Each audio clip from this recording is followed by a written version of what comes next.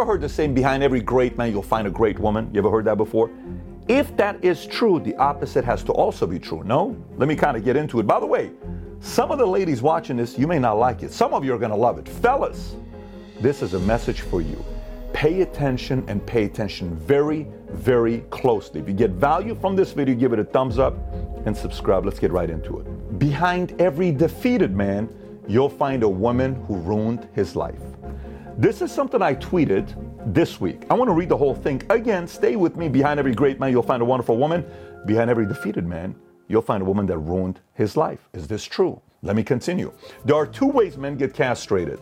One is surgical, the other is emotional when marrying the wrong woman. The wrong woman can ruin a man's life. You can see it on his face. No man knows how to act when they get married for the first time. There's not a manual for it. I call this the last appointment syndrome. Whoever you talk to last before going to sleep will dictate your future. Pat, how could you say this? I mean, this isn't fair. Isn't the opposite true as well? Shouldn't the opposite be true? What if a woman that also marries the wrong man? Could a girl also ruin her life by marrying the wrong man? Absolutely. However, the American system protects the women, and there's a greater risk for a man to get married than a woman to get married, and that's just the truth, okay? There isn't any more of a way a man can show loyalty to a woman, meaning to say that I'm all in with you once they have a kid together and they're married. Because one, tax code, I took the biggest risk.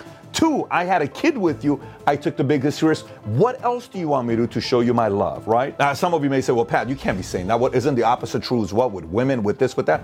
Of course, the opposite can be true with your friends, your cousin, who you hang out with, for women, all that other stuff. But in Iran, men are protected, so women have to be careful who to marry. In Iran, if a woman divorces her husband and leaves, doesn't get half of what the husband has.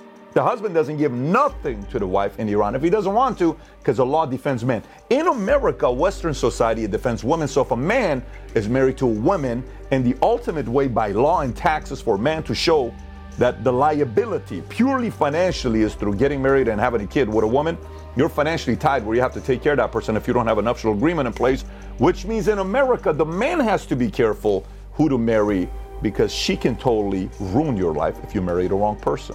That's in America, okay?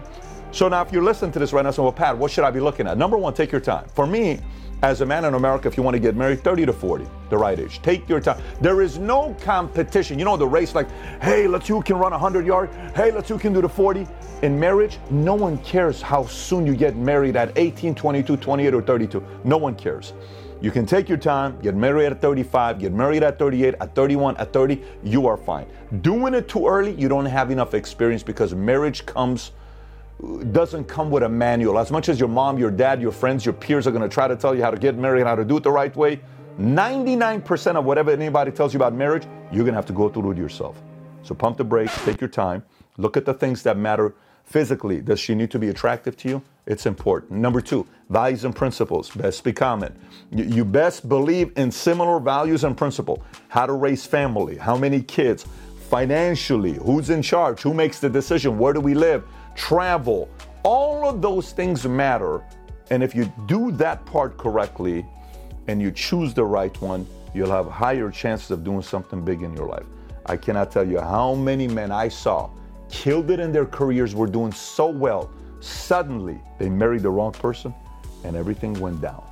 I've seen men who were regular guys, average guys, are always making 80 grand a year, 60 grand a year, 40 grand a year. All of a sudden, they marry a woman that believes in them. Next thing you know, 300, 600, a million, running $20 million your business because somebody behind closed doors saying, baby, I believe in you. Baby, let's make it work. Baby, you got this. I got your back. You're amazing. And he's doing his part. The guy's got to do his part. He's got to go and do his part. But behind closed doors, somebody is saying, I believe in you. Somebody behind is not nagging, negative, all that other stuff. That combination together, you see big things happening with them. So again, I'm expecting a lot of people to not like this, but I'm expecting many, many more to understand this message and receive it properly. If that's you and you received it, pump the brakes, take your time. Marriage is a big decision. Don't wing it. I'm a guy that's pro-marriage. I'm a guy that's got 4 kids. I'm a guy that loves partnerships. but I'm a guy that also doesn't encourage to do it and wing it. Take your time with that decision. So if I got you thinking, those of you that are thinking right now saying this kind of does make sense, give it a thumbs up, subscribe to the channel. I got another video I want you to watch, The Rise of Weak Men. If you've never watched it, click here to watch it. Take care, everybody. Bye-bye, bye-bye.